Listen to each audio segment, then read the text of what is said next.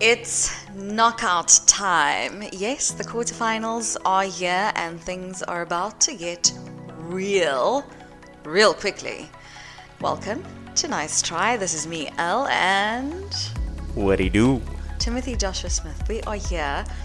We are recording about 3 seconds after Jacques Ninave named the side. First of all, what was that about?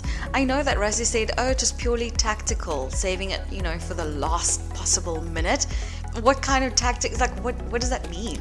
I think there could be many factors, the fitness of certain players like Lucanio, and I think from what I've been reading and, the theories being posited, the weather was something that they were really looking to get at least as close to possible confirmation on conditions. And I think that's a vital importance, and I think it speaks to the sort of bench that we have and how they foresee the game developing. So I think it was, they had to apply for sort of lenience, I think, with World Rugby, and obviously France also allowed. They get automatic leniency. Yeah. Yes, I think there's a variety of factors, but I think weather, because it had been raining for most of the time, maybe that's something that was a strong consideration. And we'll get into that team right at the end of today's episode, because that, of course, is also the last quarterfinal match to take place this weekend. Before we wrap up the pool stage and look ahead to those quarterfinals, we're going to switch things up a little bit by starting this episode with the building of our all-time greatest Springbok lineup. We are finally moving towards the back line. We've selected 1 through to 8, and today we're looking at the generals, the number 9s, the scrum halves. For me, this is personal. My first ever favorite rugby player is Joos van Westhuizen. Oof. And we've mentioned this before. These selections, it's difficult when you consider the eras that these players played in. Yeah. But I don't think that matters when it comes to Joos. The hard ones, what the hard ones. It's really difficult though, because Joos, he was the first rugby player whose name I knew, and it was the first time that I paid attention to rugby, and he was just remarkable. Tall, lean, which is not what you think of when you think of a scrum half. Yeah. And he was really fast, but he's also really strong, and he tackled. Just ask Jonah Lomo. He could tackle. He's also like the top try scorer when it comes to that position as well. So he was prolific and an opportunist. And just an all-round exceptional rugby player. The next time I felt like, okay, we've got someone to compare to Joos, I mistakenly, when Ruan Pienaar came on the scene, I was like, oh, he looks similar. Yeah. Here we go. No, I was wrong.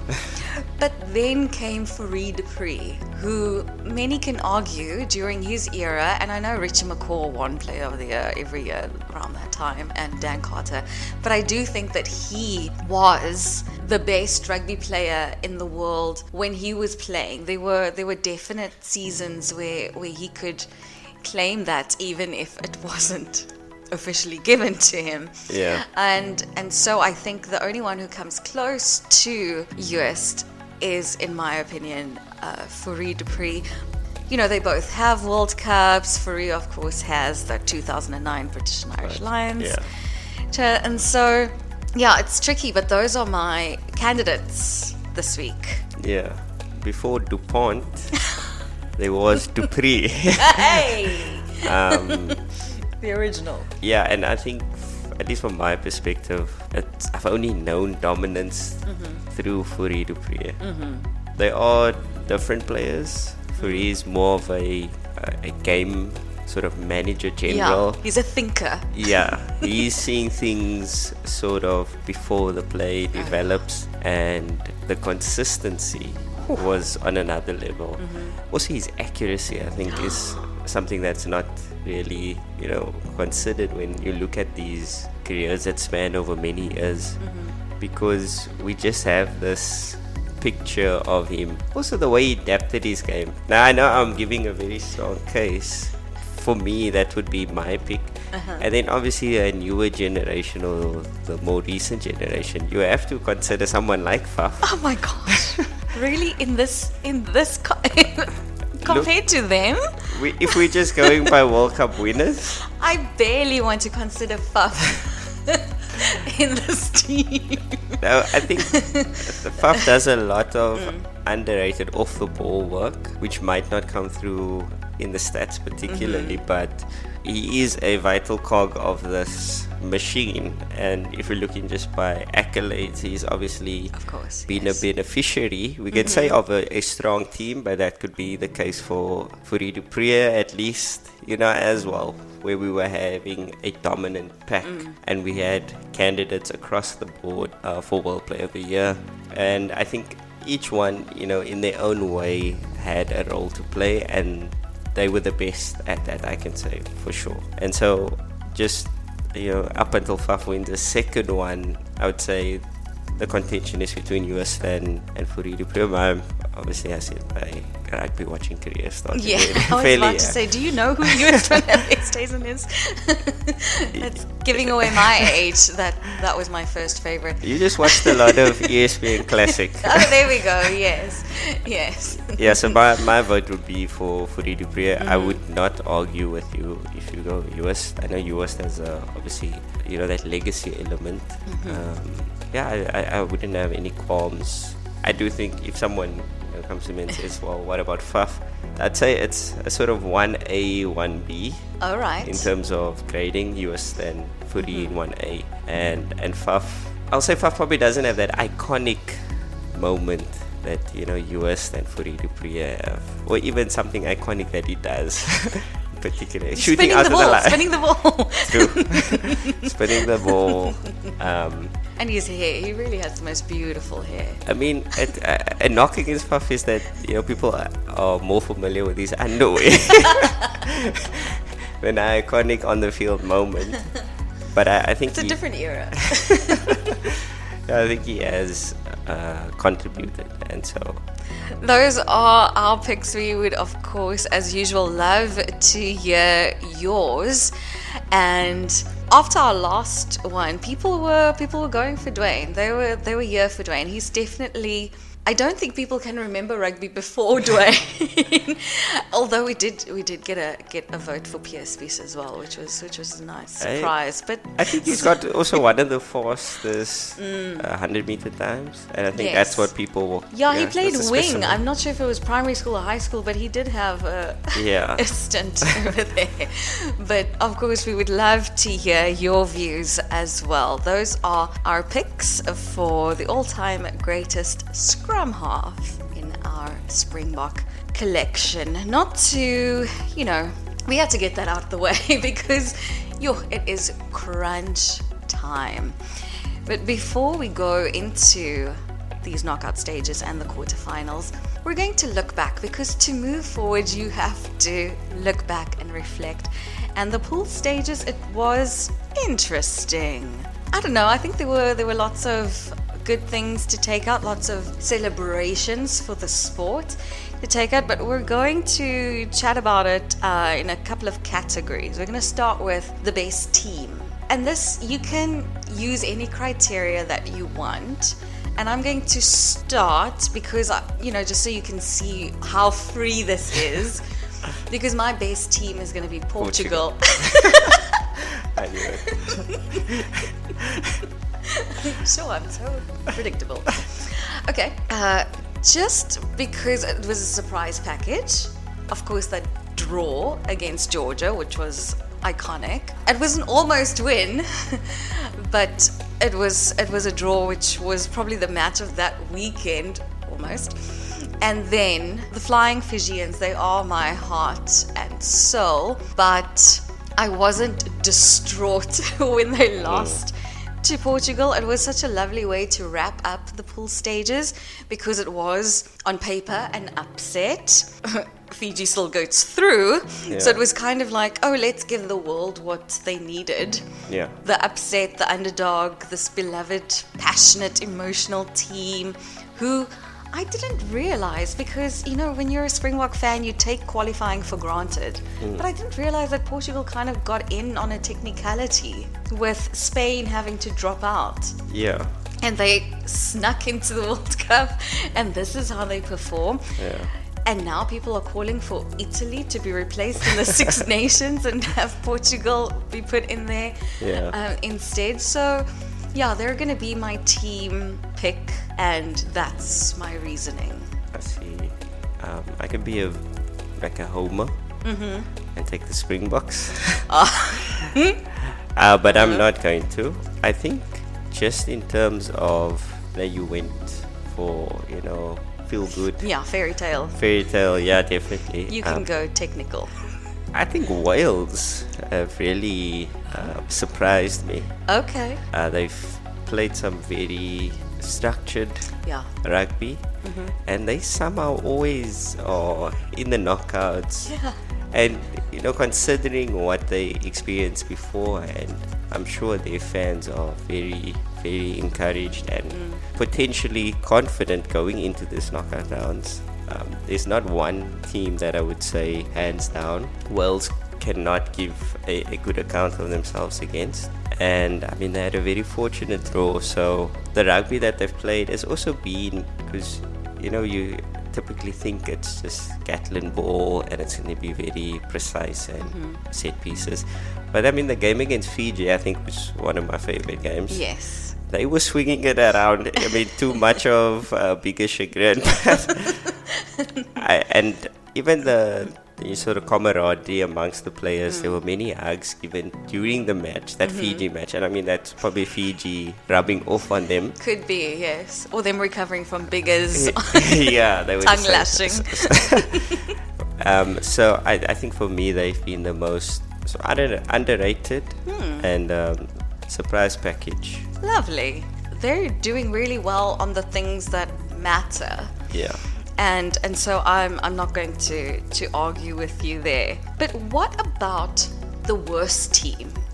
And I had to include this, especially for you, Timothy, because I've got three teams that I think were the worst. And by the worst, I just mean, what on earth? Yeah. And these are all teams that you, and if you listen back, and if you are a loyal listener, you know who I'm talking about, because before the World Cup began, Timothy, you talked about how Australia might surprise us. And then ahead of that first weekend, you said you can't see past Argentina. And then you talked about how Italy could bring us the upset that we needed.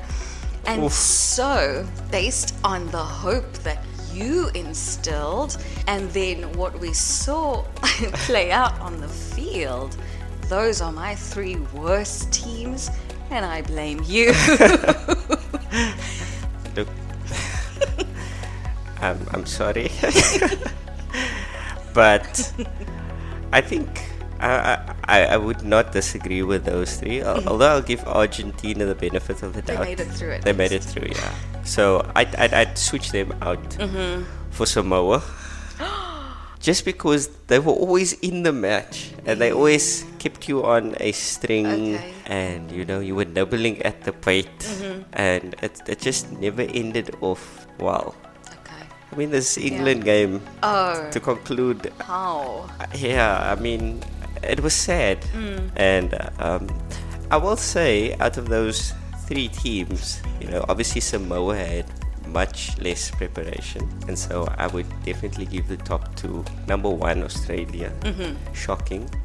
And, I mean, hearing the murmurs coming out of the camp, it's not looking like there's any light in this very dark tunnel. And then Italy as well, to throw away so much momentum, and the way they did it in particularly, I think that was very disappointing. And so I think those, the one and two, Yeah. I definitely agree with you. Of course, with all of these, we'd love your takes as well. Your opinions and thoughts are welcome here. You mentioned something earlier, and that's our next bit, and that's your favorite match. Now, I have two, because one I think was the best match, and then the other was my favorite. And we have a common team. We have a team that we're sharing here for my favorite match.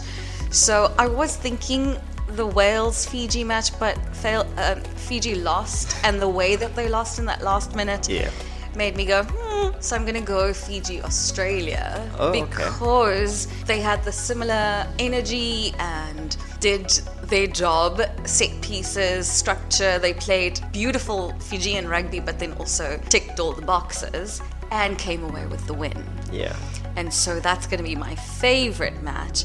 But then the best match has to go to Springboks Ireland, because it was just perfection. Yeah. And it was what we needed. It was kind of like in the middle of the pool stage as well. And we were kind of going, when is this going to come alive? And then there it was like, what? This is an advertisement for rugby. And I know Ian Foster disagrees, but whatever. That was, for me, a true testament to what, rugby is. Even though both teams were holding back with reason, it was still just such a great match to watch.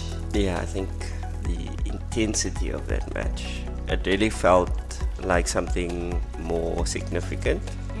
And I guess we'll see, in later stages, should these two teams meet again, how that, because now you have that sort of narrative following on. Yes. And I think it's not just what was accomplished in that match, it's also what it potentially sets up.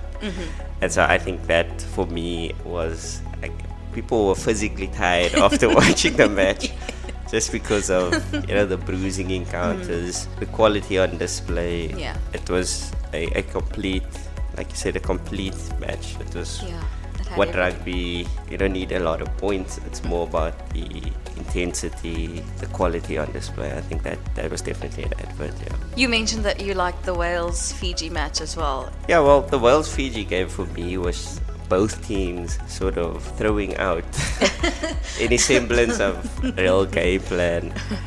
And you can quibble about the quality on display, but it was the approach to the game that I think was, because they could have just set up shop. It was the first game, and so for them to come up with this sort of style and the way the ball was being played, also many occasions where the hits were solid, yeah.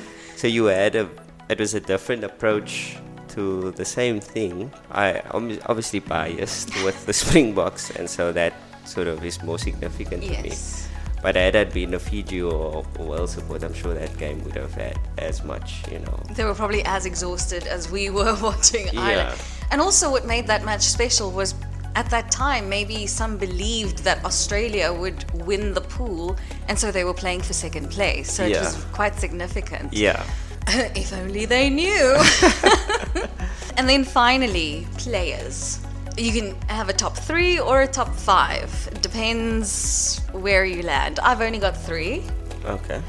I've got something of each. Okay, so I've got Peter Steff. Yeah. Because, no, that's it. It's Peter Steff. He's just, he's Peter Steff. Yes. That's all.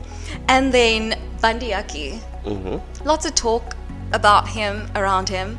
And then added to that, this is kind of like a hyphenated or a compound. Bandiaki has these numbers. It's looking strong. Although the comparison. Hey, come on, Damien Dalendi. Yes. Is right in there. Yeah. With Bandiaki, who is like touted as like the player of the pool stages so far. Yeah. And why I'm talking about him is because when he had the ball, and I know the first half was better for him against us, but when he has the ball, I'm fearful. Yeah, there's a threat. Yes, and so that's what I'm going on. in those terms. But then also, Damien Daylendy he's in there with him, and he's not even doing as much, and yet he's doing as much. Yeah. So well done to him. And then I want to have a special mention for the captain of Portugal, Mike. Is it Taja? Yeah. Yes. The form he showed with that kick. Wow. It was a thing of beauty. And I know they're footballers, Yeah. but they're footballers, wow. Yeah. And also just, he's got a beautiful presence. And I imagine that him leading by example is what gave Portugal what they needed to do what they did and accomplish what they did during this World Cup. So those are my top 3/4 players. I would agree with most of your choices.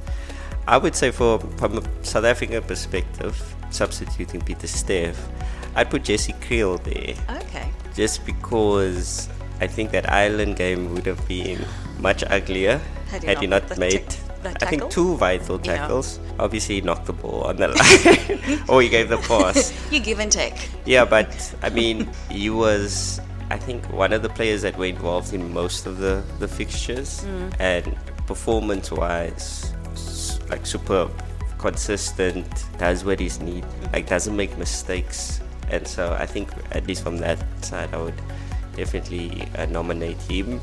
I think Uruguay also had a few potential, nominees. I think the captain was fantastic, and I think also I'm not Stouty. Oh yeah, Portugal's wing. Yeah, he looks like he might get danger some. Man. Yeah, he might get some opportunities, hopefully on the higher level. And so he also produced, like I said, Mike Taja. I mean, what more can you say? He's like a legend now. Yes. I think there's been few players that have caught the eye that you hopefully will step up into the next level. And I think your nominees or something that I definitely agree with. Fantastic. Well, that wraps up our look back, and now let's look ahead. Wales and Argentina. And like we mentioned earlier, Wales, their numbers when it comes to set pieces and success rate, they actually have the best or the highest success rate for scrums. 98% of their scrums. Wow. They're getting it done. Yeah. So that's great for them, especially going up against Argentina, who can also be really physical and strong. But then, what I didn't expect to see was that Argentina's ruck speed is the quickest. I would have thought it would be Ireland. I also, but these stats are obviously made up of the pool stages, so it's who they're playing against. So we have to bear that in mind when we're looking at their ratings so far. But that should be an interesting match. I would love all the Southern Hemisphere teams to win. Yes. Because each one of these, it's north, south. Yeah.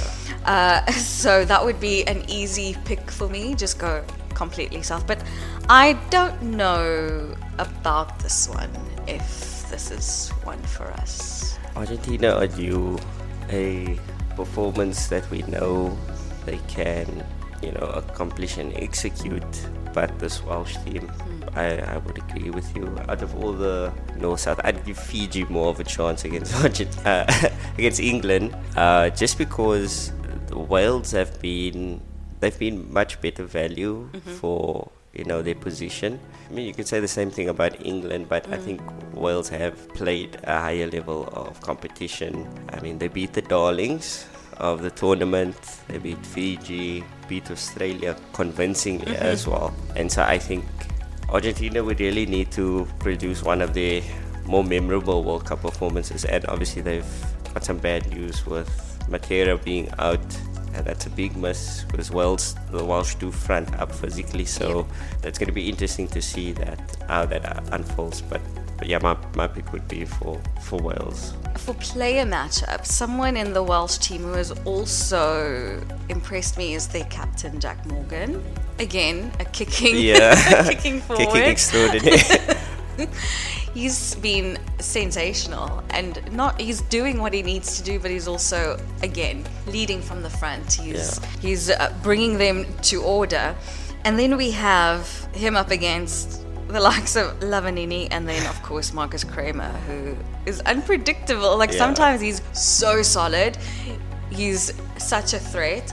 And then not so much. So that's why I'm putting him up against one of those two, because you don't know who's going to show up for the team on the day. What do you make of that competition? I think obviously Wales have their loss on their side with Filatau being out, but just on the basis of form, Morgan's been one of the star forwards, I would say. His work rate, I don't think he's been subbed yet. And I think when you have a Welsh sort of forward captain, they've always had that for quite some time.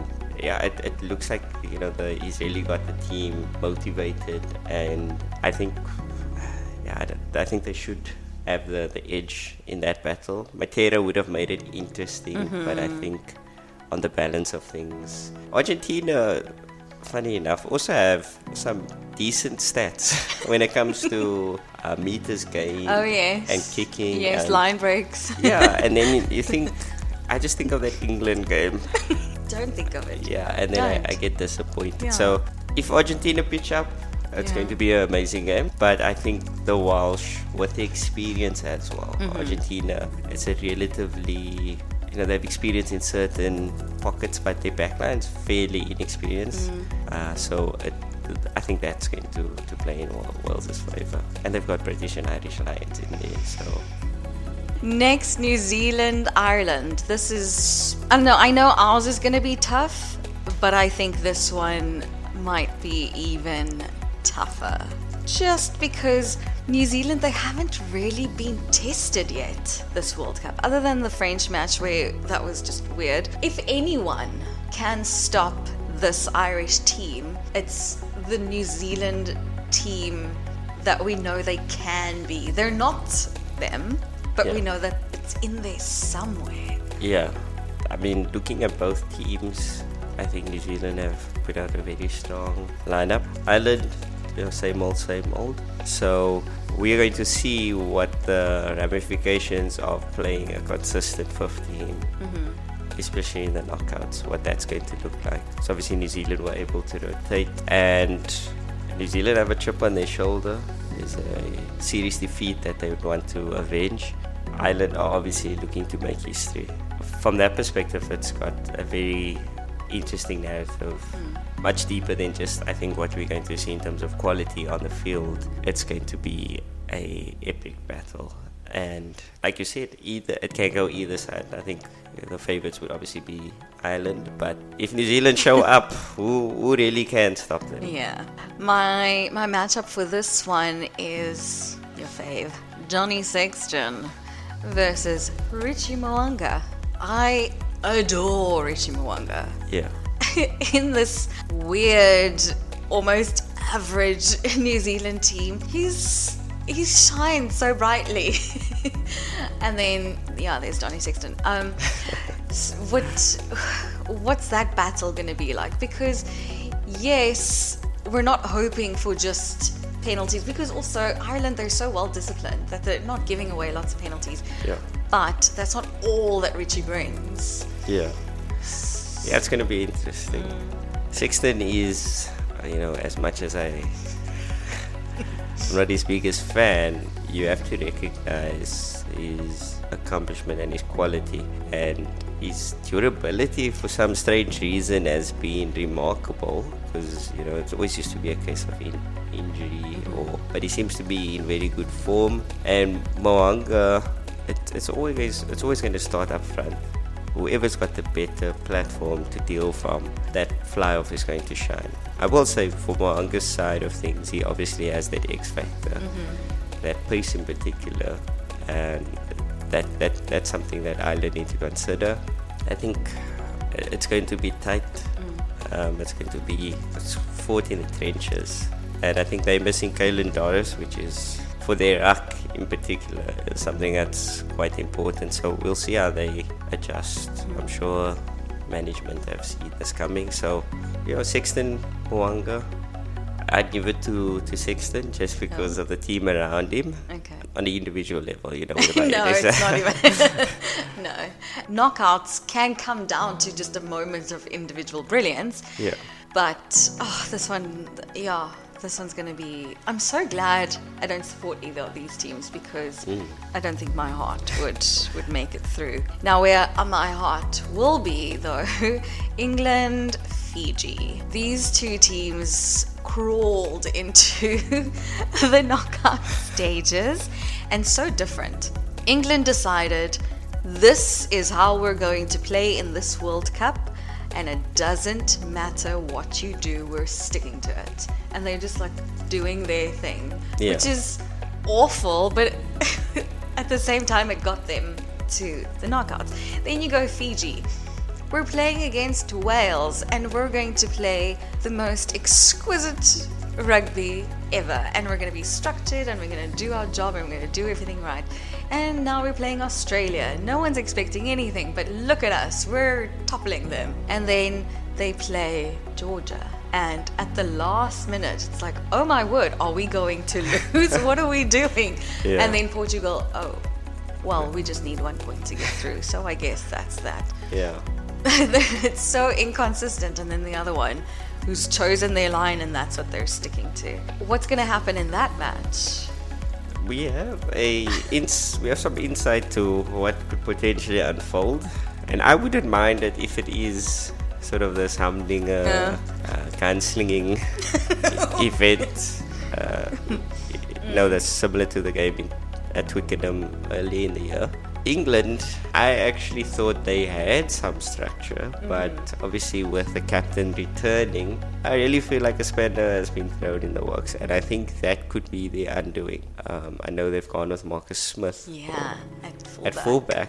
Fullback's a very specialized position. I mean, I know with the Springboks people were talking about, we can play this person at fullback. And it's different. Yeah, there's a reason why we've only had two sort of starting fullbacks, because it's not something that you can come in and out of. And if that is to accommodate, other players in the team when they had a well-oiled machine, I think they might come to regret that, because Fiji is a team that can take advantage of, lapses in the back line.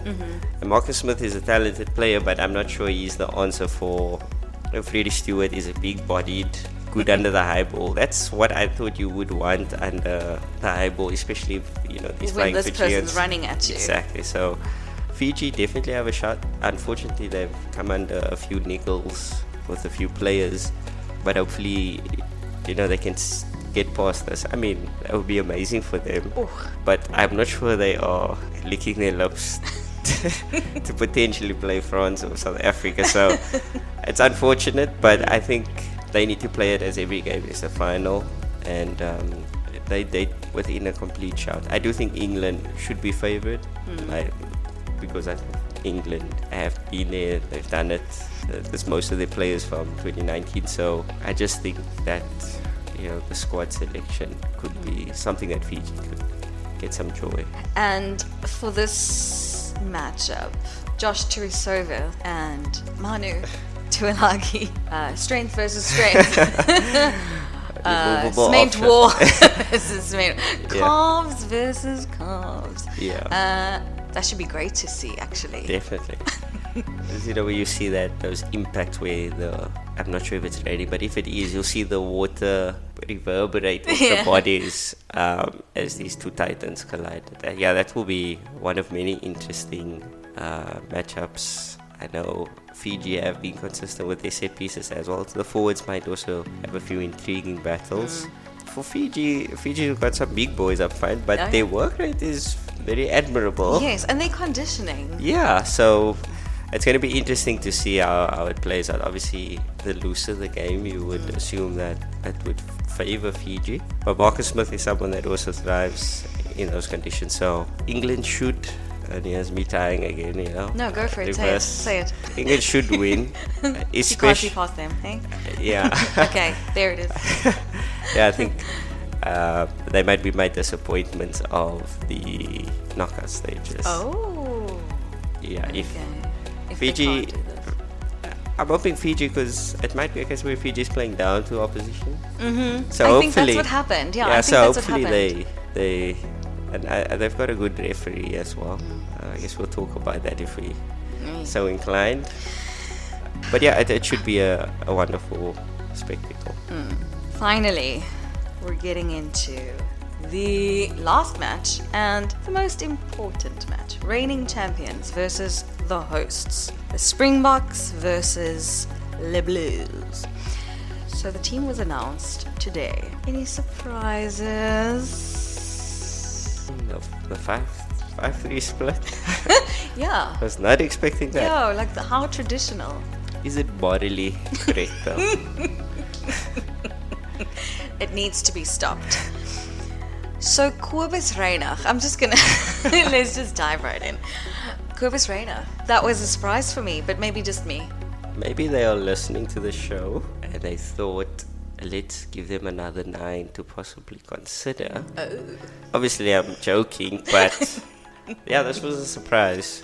Someone said usually the Springboks don't play people that are in the press conference, and Kobus was in the press conference. So there were some rumors that he was starting.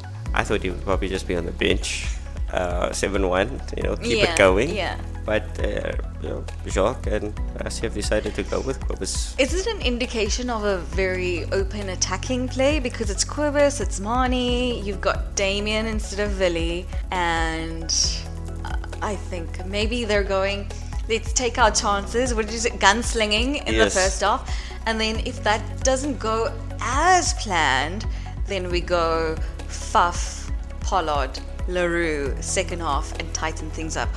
Or we put on this big score in the first half with the gunslingers, and then tighten it with that backline bomb squad in the second half. Like park the bus, Chelsea style. Yeah, this is this is where you realize we know nothing.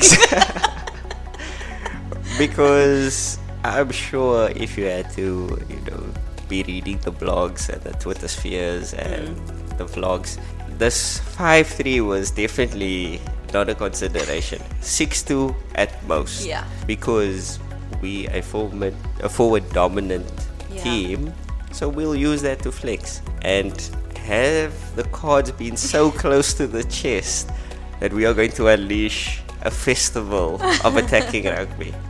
Because that's what this lineup is showing me. It's speed all over the place. Yes.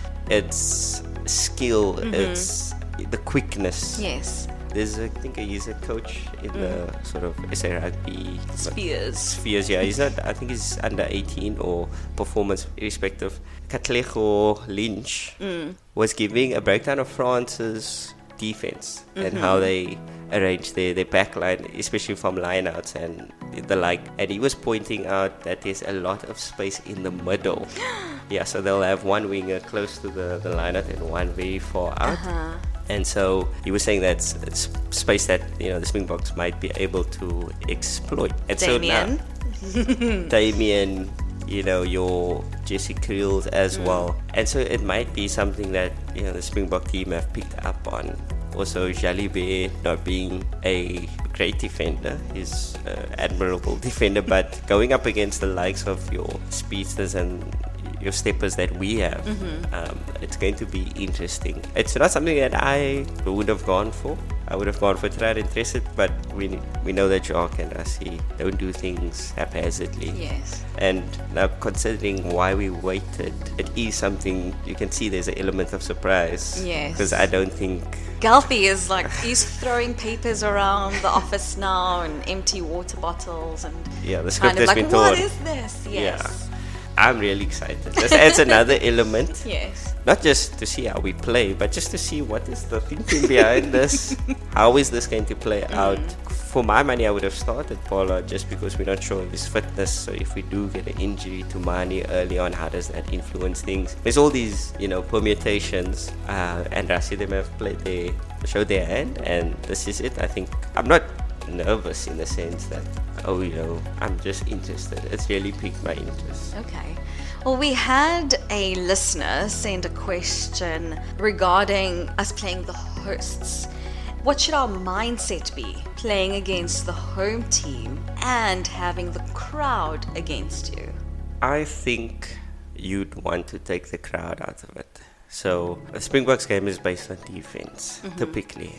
Now, one way to counter that, one way to quiet the crowd down is just to keep the ball. Simple. It's not simple, but that's the one way Yes. that you can definitely get it done. Also, amount of pressure that we can put on them, that's another way. So I think if we are going to potentially strike early, like you said, set up the buffer, and then you're playing into our hands. So that might be the thinking going behind it. But mindset-wise, we just have to take it as any other game to an extent. Not that we're not aware of the context, because the crowd might play into refereeing decisions. And I'm happy that we actually got Ben O'Keefe. He's not one that is subject to the pressures of the crowd. He refereed the British and Irish Lions, yes. so he's got familiarity, and I'm sure Rassi them have worked out his tendencies, what he's more lenient on, and What he sees as a more... Yeah, we will definitely have that ball present and available and visible. This is now the culmination of many years of planning, so I'm sure they've known when they saw the groups, these are possible options. I know they were planning for 3 teams. I think that was like a feather in Italy or Uruguay's cap there. These people have been preparing for this for close to 8 years now. So obviously the benefit, I know Jacques mentioned when they released the team that most of the squad have played in 2019. Yes, so they know quarterfinal against a host. Exactly, Japan. We were under that pressure. And we came through it. Obviously, there's a different level of quality, but in terms of just the atmosphere, it's not something that they haven't come up against. Yes. We have a question. How do you think we will be able to stop standout French players like Dupont? Well, we'll see what Dupont arrives. I know he's wearing a scrum cap from the clips that I've seen. Nose. Yeah, I'm not sure why he's wearing a scrum cap, but he's wearing one. The danger players, obviously, your Dupont, your Dantes, your Aldriets, they are going to be a handful. But there's a similar question can be posed on the opposite What are you side. going to do about Kirtley Exactly. and Willemse and Delendy and Peter Stiff? Yeah, I think we have our... And Kwacha, oh no. When he comes on, take me off, coach. Yeah, I think the Springboks, in our last 10, I think we've won 8 against them. Sure. So, France should not be feeling themselves. They won a very close game against us in Paris, and I think that left more questions than answers for them, if they consider that. And this is our culmination now. So I think the Springboks have all the right to go in with much confidence. France as well. They've been playing some really great rugby, but I think France, they are a few players short, and we'll see if they go into their typical French sort of meltdown. Dupont, early hit, legit hit, please, and we'll see how they react. Obviously, whoever does make that tackle is going to have Thank you, Evan. the whole of France on them. We had another question, but it was kind of answered. It was the fly half debate, and you've answered that by saying that you would have maybe gone the other way around with Handré first, checking his fitness and so on. But then looking at the hookers, because of course Handré came into the team setup because of a hooker injury, Malcolm Marx, who we continue to miss, because he's Malcolm Marx. But the French hooker, Movaka, he's done really well, and his numbers for the pool stage, he's made more than 20 carries and tackles, and he's also assisted 2 tries and then gained 130 running meters, which is nice for a hooker. What about that matchup, more so than looking at the fly-offs, because of course we have Bongi who's wonderful, and then Dion on the bench. I mean, I think France sort of stumbled into fortune there with the injury in the first match, and then Movaka came on and basically played himself into the quarter-final starting spot. I think Bongi's also Bongi's had the most dominant tackles at hooker, and so Bongi's obviously been there, done that as well. He played Malcolm out of the position in the last World Cup, and he's got sort of a bigger responsibility on him now, being the vice captain. And I think we might see, obviously with the bench split, we are going to see more 80-minute performances from our forwards. So it'll be interesting to see when Dion Fourie, or if that's the other thing, because Dion Fourie could fill in at flank. So there's that option. Yeah, because we only have Argia and Kwagga on the bench. So it's a potential that we see 80 out of Bongi. I would not be surprised. Bongi is as fit as a fiddle. Oh yeah. So it's not a concern of, having the legs. Can he? Yeah. Yeah. That might be a silent sort of sleight of hand by Rassie. So that was and Shark. Where's Trevor? I was surprised to not see Trevor there, but they trust Kochi, so for me they're very interchangeable. Obviously the boon with Trevor is his ability to be both sides of the scrum, but we've seen against Tonga, Ox has taken up the mantle as well. Yes, So. he's one of my top Springboks of the pool stage as well. He's done amazingly. So that's the lineup. Those are the surprises. Those are the matchups. It's going to be wild, but it's going to be fantastic. I'm once again hoping that rugby wins this weekend, that we see lots of beautiful rugby being played, not a lot of injuries, not a lot of cards, and that we are treated, because we've been waiting for this feast for a while. And sure, the pool stages, it had its moments to whet our appetite and give us a few morsels, but this is what we've been waiting for, and this is where it gets real. We would love to hear from you as you're watching, as you're listening. Share your takes on anything that we've discussed today, or anything you hope we will discuss. Timothy, final words? 2 World Cups, potentially. Looking forward to it. There you go. Well, until next time, this is Nice Try for the fans. Thank you so much for listening. Bye.